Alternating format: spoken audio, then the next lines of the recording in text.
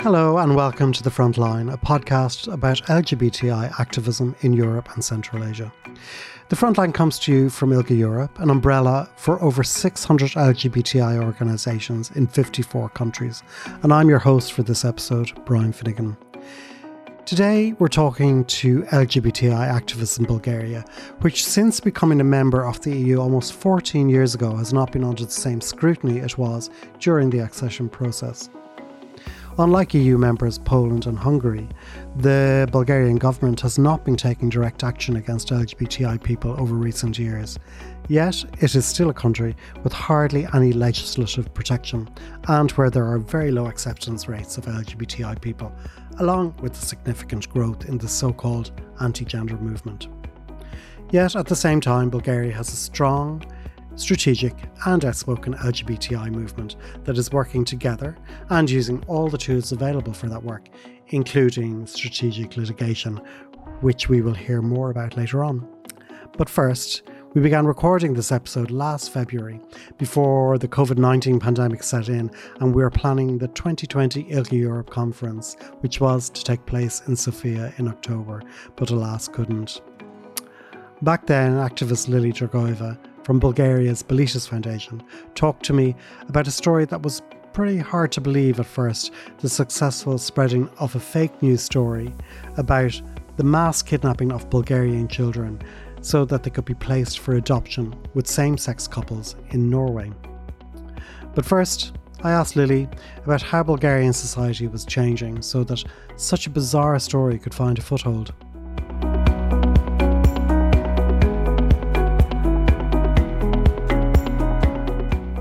It is changing. It is changing fast. We have our everyday life and experience that we can share. So we have our everyday stories and the things that happen that can give you that reference whether things are getting better or getting worse. But that's at the same time a bit subjective. So I will just share quickly some numbers that we have that really show how things are changing. In 2008, according to European Values Survey, 51% of the Bulgarians were feeling uncomfortable having an LGBTI neighbor. We managed to do the same questioning in 2018, and the percentage now is 65. So we have a decrease by almost 15% in the time span of only 10 years. This is extremely worrying, and it provides a clear picture how the social environment is changing, and unfortunately is changing for the worse. Social distance between LGBTI people and the rest of the Bulgarian society is getting wider. And we as activists really need to find a way to remedy that quickly, because we see that the trend is really negative. And if we end up in 10 years with another 15% of decrease in social acceptance, that means that the life of LGBTI people would have gotten to a level that it's barely possible to really live in an environment where 65, 70 or more percent of the population doesn't want you there, doesn't like you existing. So I think that we are in a very crucial time now as activists, and it is important that we do the best to our abilities to try and stop the process. So let's talk about the elements of that process, things that are happening that are changing society and that are kind of pushing that anti-LGBTI agenda, or the anti-gender agenda, as it's been called now. Let's talk about, to begin with, I suppose, hate speech, political hate speech, from leaders, and how that is rolling out. And, is it a big problem there? Yeah, it is. I need to first make that disclaimer at the beginning that according to the Bulgarian legislation, there is no such thing as hate speech against LGBTI people. So in legal terms, this is not a problem. even our politicians would argue that there is no hate speech against LGBTI people because there is no such thing in the legal system, which is a problem on its own. We don't have a legal system that actually provides for safety and security and equal treatment of all citizens. Aside the legal aspect, politicians in Bulgaria are easily turning their actions based on the society's attitude. So if the general perception is against LGBTI people, then many politicians would try and change their narratives to match that, because they want to keep their levels of liking from the society high. At the same time, we are in a situation now that we have the far-right parties, part of the ruling coalition, in power, in government. This is a situation that we didn't face before. So it is really a challenge to have high-level politicians, deputy prime ministers, who use hate speech in their daily work. And this really affects the way that society reacts to those issues. Because if you have a high-level politician in power who speaks openly against the rights of LGBTI people, or the Roma community for that matter, then it becomes socially acceptable to use that language in your everyday. And this is how it might seem to some as an abstract problem, hate speech coming from politicians. Someone said something on the television that really nobody cares about. Well, actually, this fuels very strong narratives into everyday life of so many people.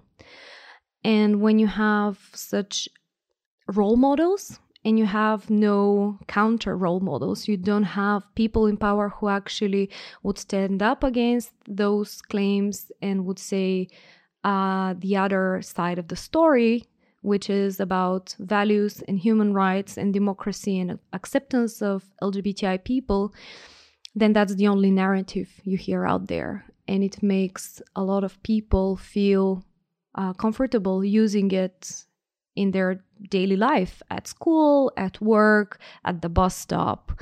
And then when you have levels of hate speech rising, this definitely leads also to levels of physical hate crimes rising as well, because after the words comes the punch.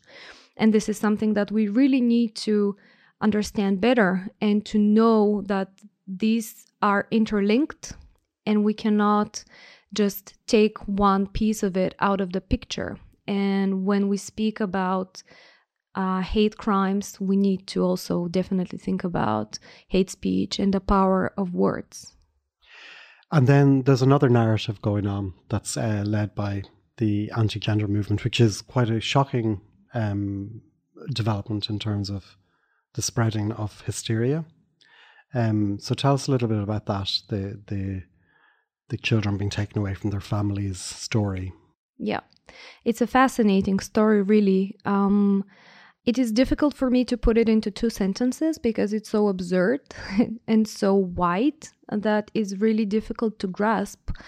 But it is a fact that over the last year and a half, we in Bulgaria have been witnessing the building up of a narrative that the so-called genders now, because the anti-gender movement utilizes this new new term, and the genders are basically LGBTI people, all the LGBTI people, erasing us all as LGBTIQ and just throwing us under that big umbrella term of gender.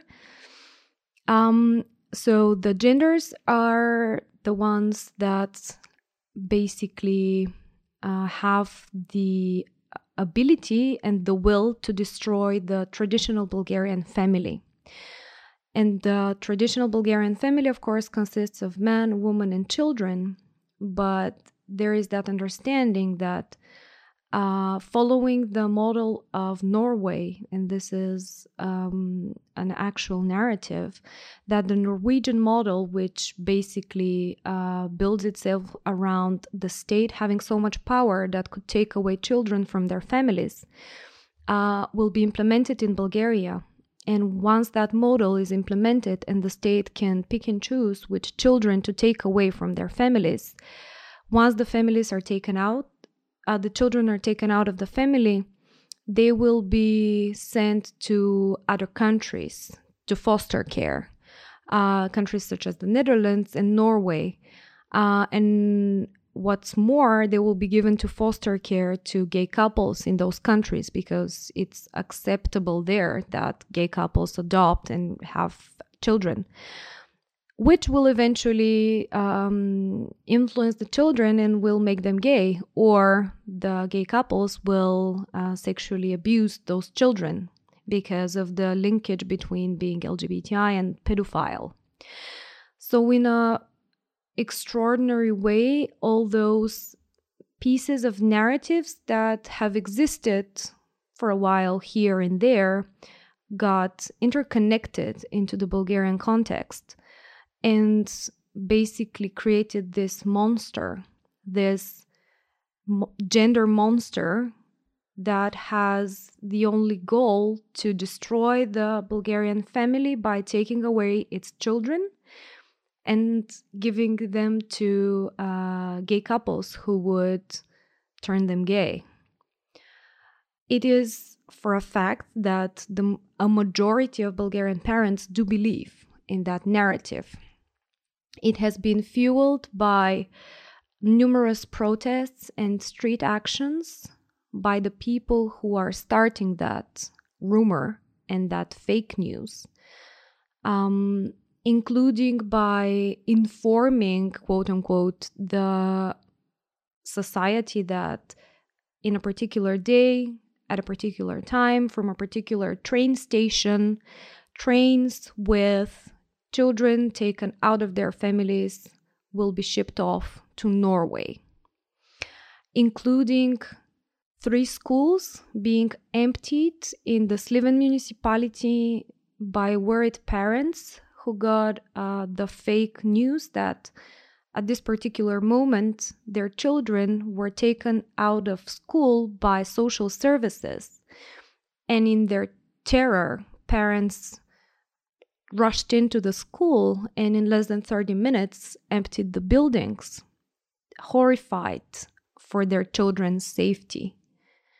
And these stories might seem absurd to some, but in reality they are real stories. And the fact that they're happening is the deep fear that people now in Bulgaria have for their safety of their children and their families.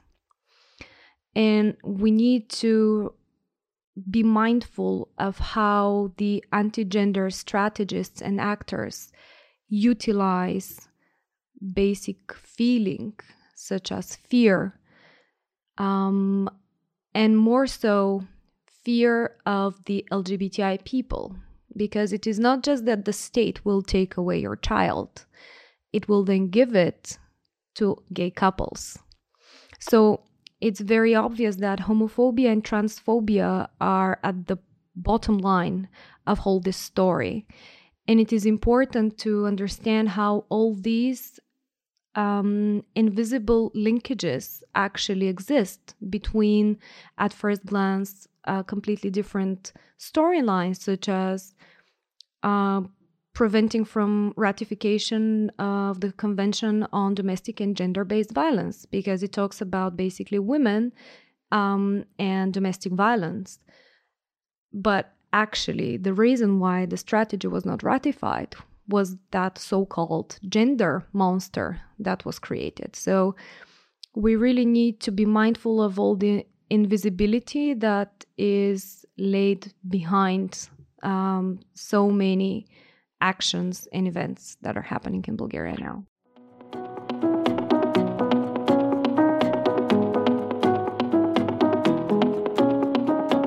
That interview with Lilly Dragoeva took place in the early part of this year, before the COVID-19 pandemic overtook all news, fake or otherwise. Since then, the story about children being spirited away for adoption by gay couples in Norway has died down in Bulgaria. But more recently, there's been a rise in anti-LGBTI hatred in the form of organised attacks on young people suspected of being LGBTI. The attacks took place in the city of Plovidiv. Here to talk to me about the attacks and the current atmosphere in Bulgaria are activist Simeon Vasilev of the GLAS Foundation in Sofia and Dimithar Dimitrov, co-founder of LGBT Plovidiv. Dimithar, I'll come to you first. Can you tell me about the attacks that took place in your city? Yes, okay, so on the 27th, I think, of September, a group of youths, mostly boys, dressed in black, you know how it is, they organized themselves and decided to purge a park which is in the middle of Plovdiv, to purge it from LGBT people or people who look as such. So the targets were girls with short hair, boys with colored hair. They hurled eggs at them, flour, they yelled insults, and generally just harassed them, followed them around, screaming, yelling, that sort of thing. And these attacks were organised via Instagram, I read, or was it Facebook? Yes, that is what I found out as well. The police have not released any official details. They are supposedly running a check about the case. What worried us is that many years ago, we had a similar purge in Sofia where a young man was killed because the attackers perceived him to be gay. We don't have any confirmation of that, but in that case, the perpetrators were much older, much stronger. But if 13, 14-year-old boys today think that this is okay, they will continue until we reach the same fate that we had those years ago. Earlier on, I talked to Lilly Dragoeva about the story, the fake news story that was circulating about children being taken away from Bulgarian families and sent to Norway, where they would be adopted by same-sex couples. And that was pre-COVID, and that interview that I did with Lilly, and that story has not really surfaced since then. But it suggests an atmosphere in Bulgaria where LGBTI people are being demonized by particular factions in a very organized way. Can you talk to me a little bit about that and how these attacks might tie in with that sense of organization against LGBTI people?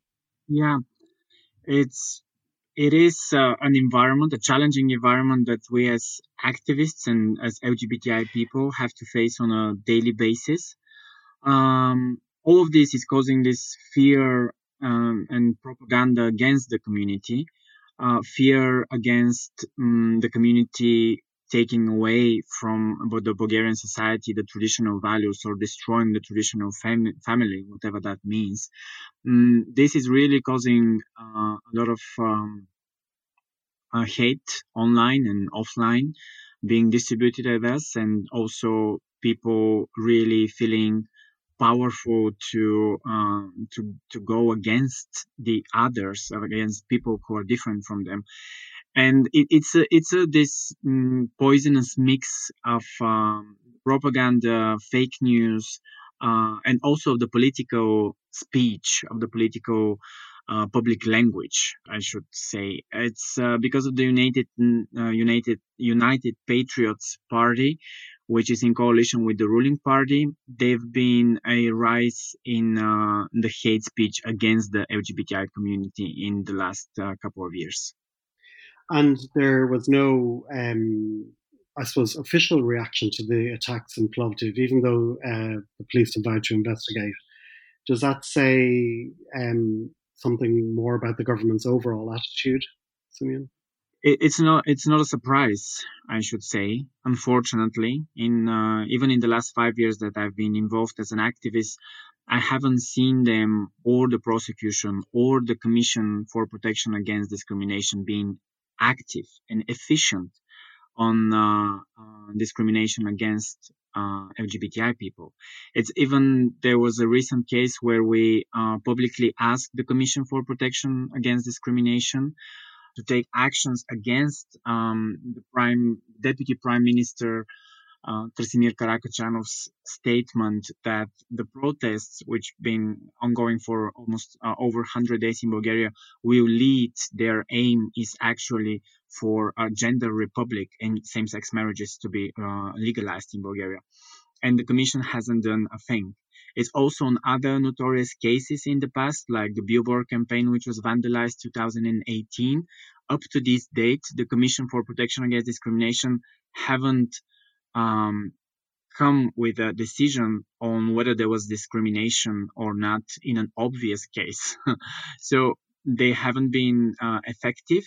And when it comes to the prosecution, they're also stating, and I take that into account, that they don't have the legal grounds because the criminal code does not include sexual orientation and gender identity as legal grounds for hate crimes, even up to date.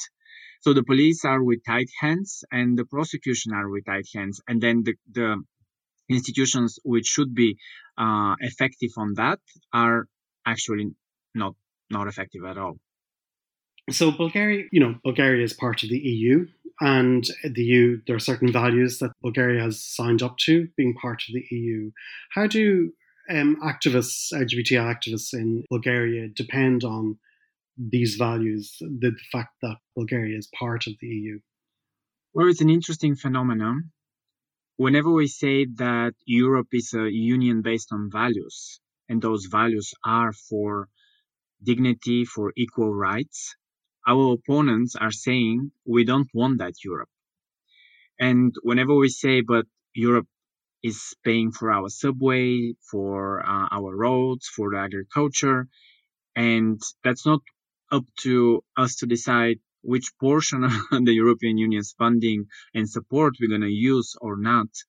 Our opponents are also using that against us, that these are Western imposed values in a country, in a traditional country like Bulgaria. I should say that I think those points of view are getting are losing their strength and power, and that people don't really trust them. But it is still a political discussion, and it's still a political talk from certain political parties. For us, of course, we when it comes to GLAS Foundation, to the other organizations, we are relying even financially on the support from the European Union. And it is, and I've said that publicly on numerous occasions, there's nothing to be ashamed of, because our opponents here are trying to say that these are Euro funds and they've been used for human rights, that it's like it's something wrong.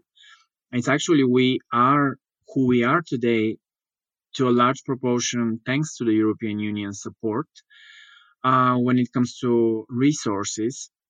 But when it comes to publicly acknowledging, like in the case with Poland, when President von der Leyen said that the European Union has no place for LGBT-free zones, I think that we need more of that public support, because it creates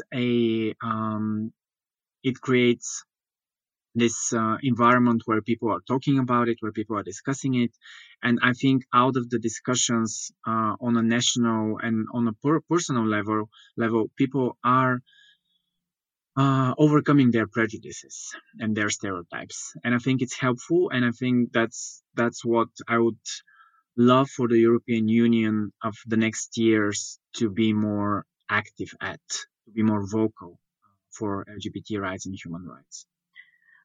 I would actually, unfortunately, have to disagree with Simeon on this part, because we find ourselves in a situation where it is politically unpopular to defend minorities, and in such troubled times, with COVID and the financial consequences that are coming, the marginalized and the vulnerable will be the first to be targeted. And we already see this escalating in the face of our ruling party and in opposition parties as well. We're like the scapegoats to round up support for these parties who actually don't offer any alternative. But it is very popular to go anti-LGBTQI or anti-Roma or anti-Muslim right now. We see in some places in the world, in Europe, say in Poland, for instance, it is anti-feminism. In France, it is anti-Islam, and in Bulgaria, it's anti-LGBTQI.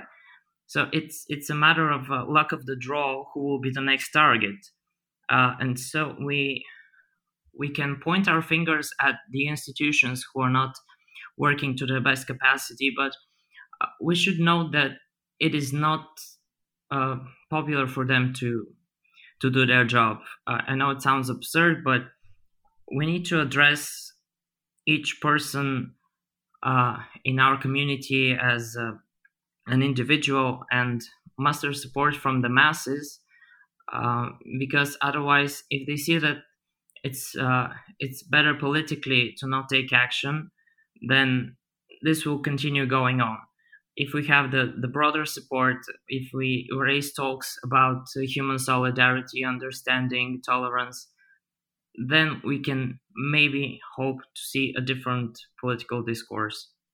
And are there fears that in Bulgaria that there will be a rise of, I suppose, legislation, as there has been in Poland, that targets LGBTI people?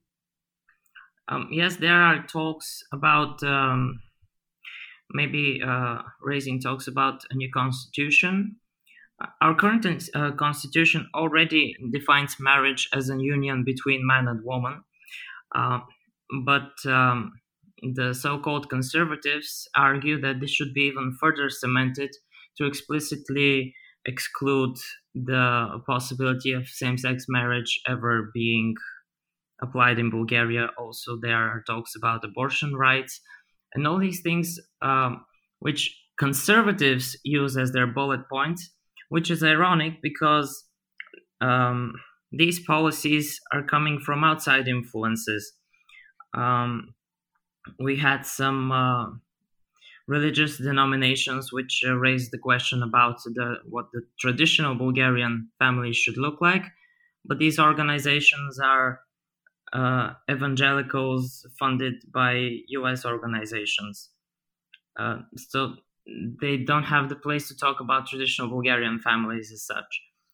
The similar cases with abortion rights, we have a saying in Bulgarian. So basically, our politicians saw what could be popular in a similar country, and now they're raising the same questions, hoping to win votes. Okay, and in terms of the attacks themselves, is there were threats that the attacks would take place? There would be further attacks in Sofia and Plovidiv, and a date was suggested for those attacks, but that didn't happen. But are there fears that this is going to spread? My worry is that maybe right now they're just testing the waters. They're already seeing on TV that they have somewhat some sort of support or confirmation of their values from what they see on TV.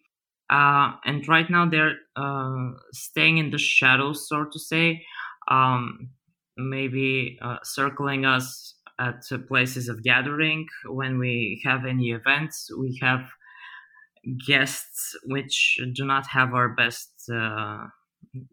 best of intentions. Our concern is that this sort of behavior is being left unchallenged, and sooner or later it will escalate. We had some death threats or threats for violence in Plovidiv. Recently, there was a book signing in Sofia about, maybe Simeon can tell you more about that, where again a group of youth in black clothing were sighted at the place. We had to have some police involved to just feel safe doing what we're doing. And these things are becoming more and more prevalent. So far, just in terms of numbers and occurrences, but I'm afraid that if they're left unchallenged, that they will escalate into something more violent. Simeon, I was in Sofia earlier on this year in September and came across an exhibition on one of the main bridges of the city, which celebrated LGBTI activists. And this completely was at odds with what I imagined Sofia and Bulgaria to be from an outside standpoint, looking at LGBTI rights there. It suggested a different part of society, a different, I suppose, reaction to the visibility of LGBTI people. So can you talk to me about that exhibition and what that represents in terms of other factions of Bulgarian society? Yeah, it was an exhibition actually organized by one of our partners, the youth organization Deystvie. And it also included Roma activists and Jewish activists. So they were all different, coming from different background, but public figures in a way. Unfortunately, this exhibition was vandalized just a few hours after it was open.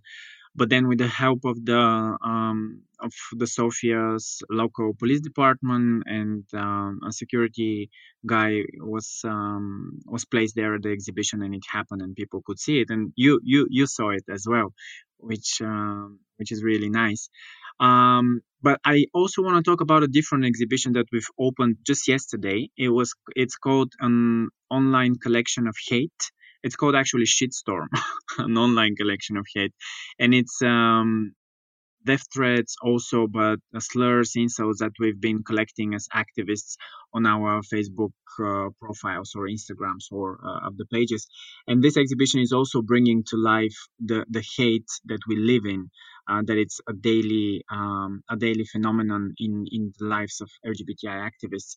But also those two exhibits are a clear example that we use art as a social change, and there is a progress in the Bulgarian society, that at least we are publicly acknowledging who our role models are, who the activists are, that we are acknowledging that there is an issue with the online hate, and it is a process of bringing, after all, more visibility for the community. And as we've discussed, with visibility comes progress. So I believe those two exhibits and the things that are in the recent years happening are leading ultimately to progress for the Bulgarian LGBTI community. As always, it's not a black and white story. There is a lot of complexity to the situation there. I want to thank you both for joining me today on the front line, and we will, I'm sure, be talking to you again in the future as we keep an eye on what's happening ongoing in Bulgaria.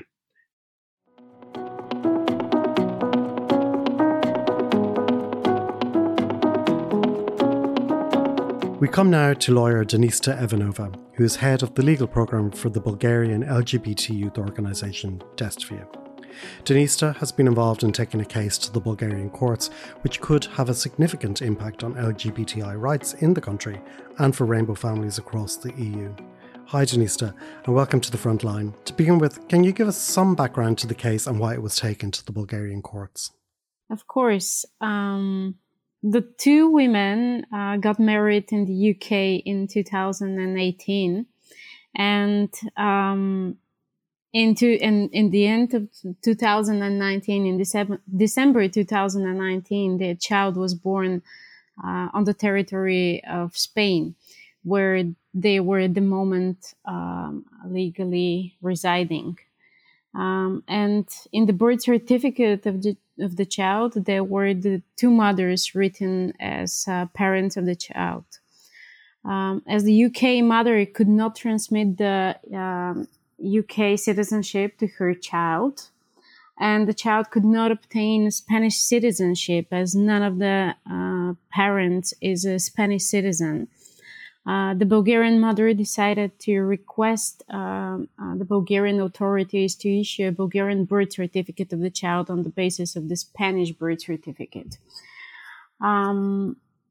So this is basically the story short before entering the court system in Bulgaria. So when was the case first introduced and what was the initial response? In February 2020, Sofia municipality instructed us to provide an evidence that of the origin of the child regarding who is the birth mother of the child. And let me translate this. Sofia municipality asked us to provide evidence that the Bulgarian mother gave birth to the child. And of course, our answer was very definitive, that we are in no way obliged by the Bulgarian legislation that such information should be provided. And of course, we refused to provide such kind of information. And maybe a week later, we received a refusal from Sofia municipality. And in the beginning of March 2020, we entered the complaint in the administrative court in Sofia city. There is still no outcome of the case. Like once our case was entered in the administrative court in Sofia, we were having exchange of documents which were needed in order to proceed the court case, and before the first hearing of the case, it was also a very impulsive decision on behalf of the judge, and I was not ready for this either.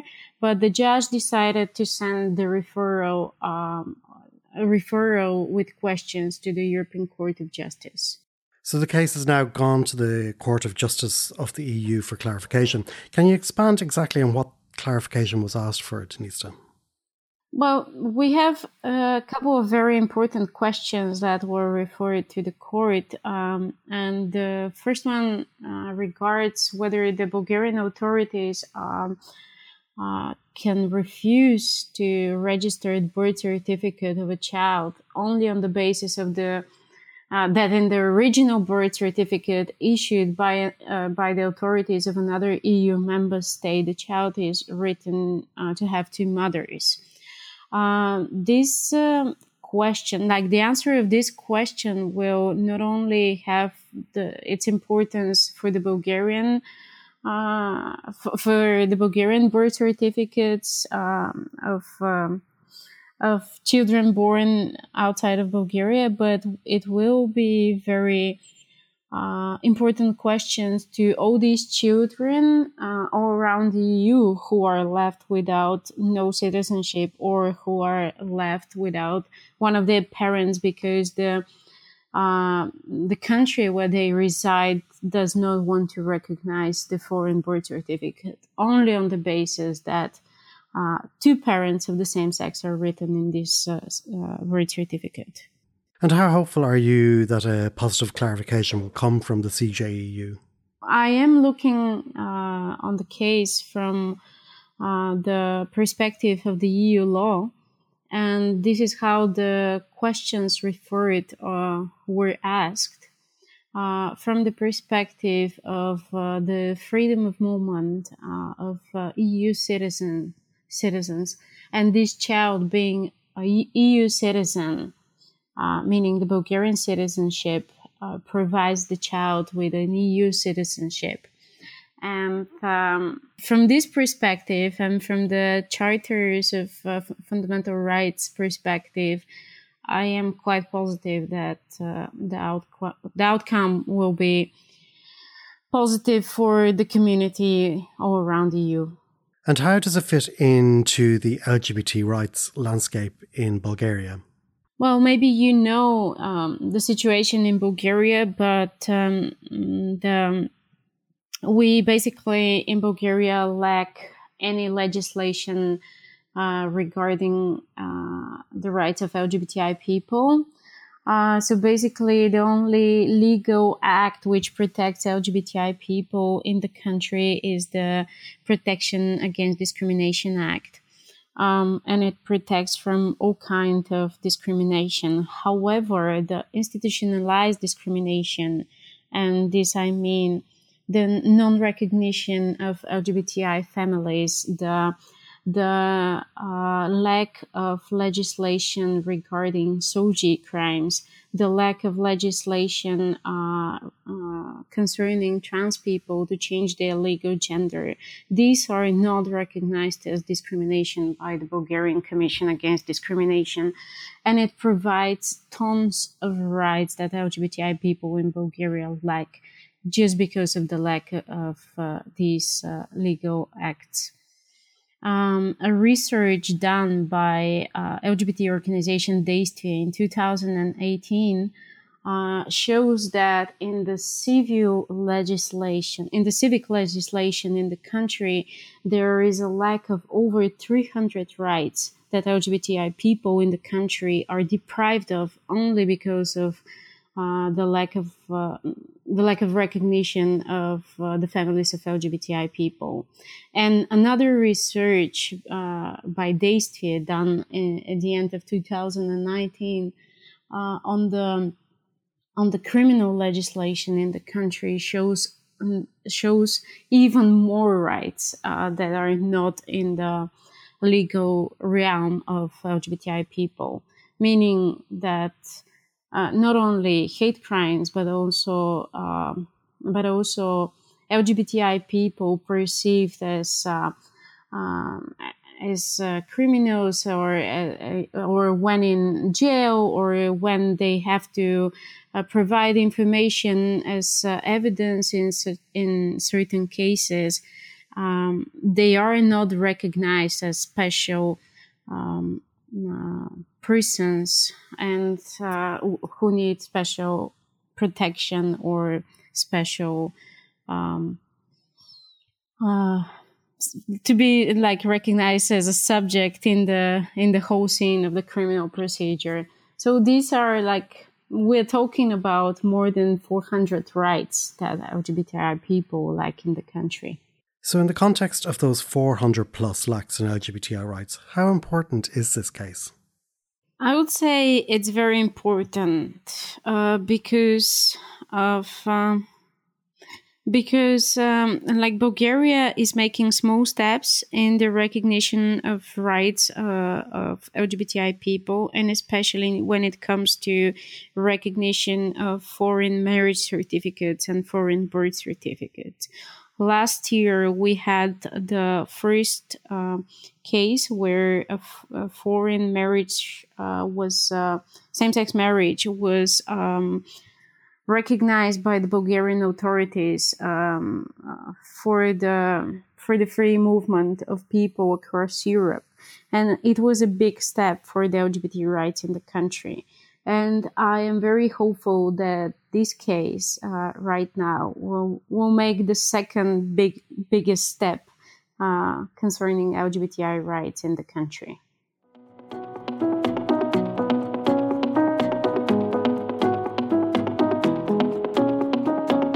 That was Bulgarian attorney Denitsa Lyubenova talking about legislative moves that may progress LGBT rights in Bulgaria. Now I'm with Bjorn Van Roozendaal, Programmes Director at ILGA-Europe, to discuss the larger picture we're being presented with here, and in particular how the idea of so-called gender ideology is spreading through parts of Europe, including Bulgaria. Hi Bjorn, and thanks for joining us today. Bjorn, recently Poland and Hungary have been the countries everyone is talking about in terms of anti-LGBTI sanctions, but we're not hearing about the rise of organised hatred in other European countries like Bulgaria. Let's talk first about the roots of this hatred and about why and how it's being utilised by certain governments. Well, I think it is part of a global phenomenon that we see in different parts of the world, including in the United States, where for quite some time now the anti-gender movement has rooted in conservative evangelical organizations that have very proactively promoted the so-called anti-gender ideology across the world. So we see that this movement has been very successful in places like Latin America, Africa, and increasingly also in Europe. And it should really be seen as a wider concerted effort to undermine the human rights of LGBTI people and to promote a traditional agenda that includes so-called values of family values, traditional values, work that has been going on for many, many years. And the anti-gender piece of it is just what we've been observing increasingly as the latest part of it in many parts of Europe. And unfortunately, it's not limited to one or two countries only. We're seeing that some smaller branches of this movement are also jumping up in places like the UK or places like Finland, where groups are trying to undermine the rights of transgender people quite actively. So it's a very dangerous phenomenon in which we increasingly, sadly in various Eastern European countries, also observe that it's used by governments to share, to sort of take away the attention of other types of developments, often anti-democratic developments, where politicians are using scapegoat tactics, are doing fear-mongering, really instrumentalizing the LGBTI movement and the LGBTI cause to promote that traditional values, family values agenda. And I really see it as an attempt in many cases to preserve power of people in politics who have often other things to hide. And there's often questions of integrity and good governance involved that need to be looked at to understand why these politicians are so actively trying to undermine the rights of LGBTI people. And it's really taken away from the issues that I think civil society and governments should really care about, namely democracy and fundamental rights. It can seem pretty overwhelming, whole governments stoking up anti-LGBTI feeling, things like LGBT-free zones being created. And once these things happen, it can seem too late, like that the die has already been cast. So how can activists counteract this seemingly overwhelming movement? What kinds of strategies do we need to be using? Yeah, and I often think back to 2011 and 12 when the homosexuality anti-propaganda laws started to be adopted in different parts around the world, starting in Russia, and pretty soon also finding its way to Africa and some other Eastern European countries.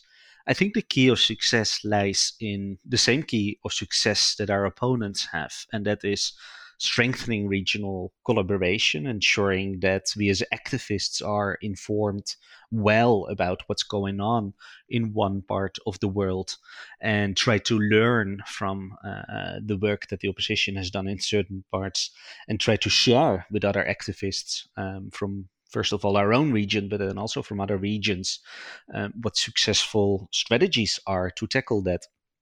And then I think, besides kind of responding to the opposition and trying to find ways to defend the gains that we have gotten already and try to prevent that these kind of developments are spreading like a wildfire, it is very important that we look at how civil society on the ground is supported strategically to counter not only these developments, but also to have a proactive agenda in which we can, through which we can show collectively as regional LGBTI movement the values that we stand for Because I do think that it's important to remember that the values that the opposition is calling upon are values that relate to fears. It is about undermining a progressive agenda. It is about spreading fears about what the LGBTI community might be standing for. Whereas I think a lot of the values that we as LGBTI movement are standing for are more positive values. The right to self-determination, freedom for movement, freedom of assembly, freedom of association, all kinds of rights pertaining to very fundamental freedoms. And I do think that in doing that work, it is important that we show what we're really standing for, and that we try to build alliances around those values, not just within the LGBTI movement, but across movements, to show that the agenda that we have is not something to be afraid of. So yeah, it's in a nutshell, besides kind of making sure that we respond to whatever our opponents are doing, it is also about working together, developing a progressive social agenda, and showing that there is nothing to be afraid of in our agenda. We're not trying to work, our movements are not trying to work to take rights away from certain groups of people. It is often, I think, in places where we see that the rights of communities are undermined, the opposition is often using a sort of a zero-sum agenda where there is nothing to win for anybody. And I think on the other side, what we have to show is that if we expand the reach of human rights, the applicability of standards that are there to protect individuals in society, that is to the benefit of all. So it is a win-win agenda rather than a zero-sum agenda. And that is what we need to build coalitions around, essentially, Brian. In mid-November, we had the news that a draft law in Russia to amend the family code with changes that would have severely impacted transgender people and rainbow families was withdrawn. Do you see this as a sign that Russian society is moving on? Is it really the good news story we so want it to be? Well, I think it's on the one side, it's fair to say that the movement in Russia has grown against all odds in recent years. And an important part of that work has been not so much about just seeking to feed into that public, almost warlike discourse around homosexuality, where homosexuality and LGBTI issues are suddenly on the top of the agenda, but rather to focus, instead of that high level visibility work, to focus on strengthening communities and to focus on working with, for instance, groups of professionals, whether that is healthcare professionals, whether that is lawyers. And I think that type of work, doing work with the community in the regions at a very local level, should not be undervalued, because that is where I think real relationships are built within society, and where in a almost bottom-up way we can rebuild trust and we can get to know one another. So that has been part of the agenda in Russia. Now, I would not go that far to describe the recent withdrawal of the amendment as a success, because what we've seen kind of time after time in Russia is that many of the people that are involved politics at the national level will time after time seek other opportunities to undermine the rights of, whether it's the LGBTI community or whether it's other communities, just to strengthen that family and traditional rights and traditional values agenda. So I'd be careful to say that this is an early indicator of success, but it is definitely worth unpacking the ways in which the Russian LGBTI movement in the last years has been building common ground within Russia. Recently, we had the ILGA-Europe conference, which was the online replacement for the 2020 annual conference, which was supposed to take place in Bulgaria, but couldn't because of the COVID-19 pandemic. And there was a real sense at the gathering of the need for the entire movement to come together at this time in the world. Not only because of the socio-economic and other disparities that have come to the fore over the past year, but also to counteract things like the rise of anti-LGBTI populism. Bjorn, could you expand on this a little bit, about what seems to be rising in the LGBTI movement? Yeah, of course. Well, I think it's whether it's the online gathering, which like many other organizations, we had to move our conference online this year, or whether it's about annual conferences that until last year we've been organizing every year. I think it's essentially about the power of coming together that sends such an important message to society. And what we've been trying to do for the past years is really work to expand the definition of, as somebody called it last year, the definition of us, and trying to build effective collaboration across movements, trying to invite policymakers, representatives from institutions into our conversations. But then also amongst all the different groups that the LGBTI movement is made up of, trying to identify a common agenda, working together and working to inspire each other by learning from each other, by exchanging ideas around strategies, tactics, actions, whether it's about campaigning for legal gender recognition or whether it's about strategies to litigate, which is something that growing number of activists are doing in so many places. It's all this that I think creates, as you often say, Brian, hope for LGBTI people, and it creates possible ways forward. And I think that when you look at the history of the LGBTI movement in Europe, but also globally, this element of cross-border solidarity has always been something that has been underpinning the success of the movement.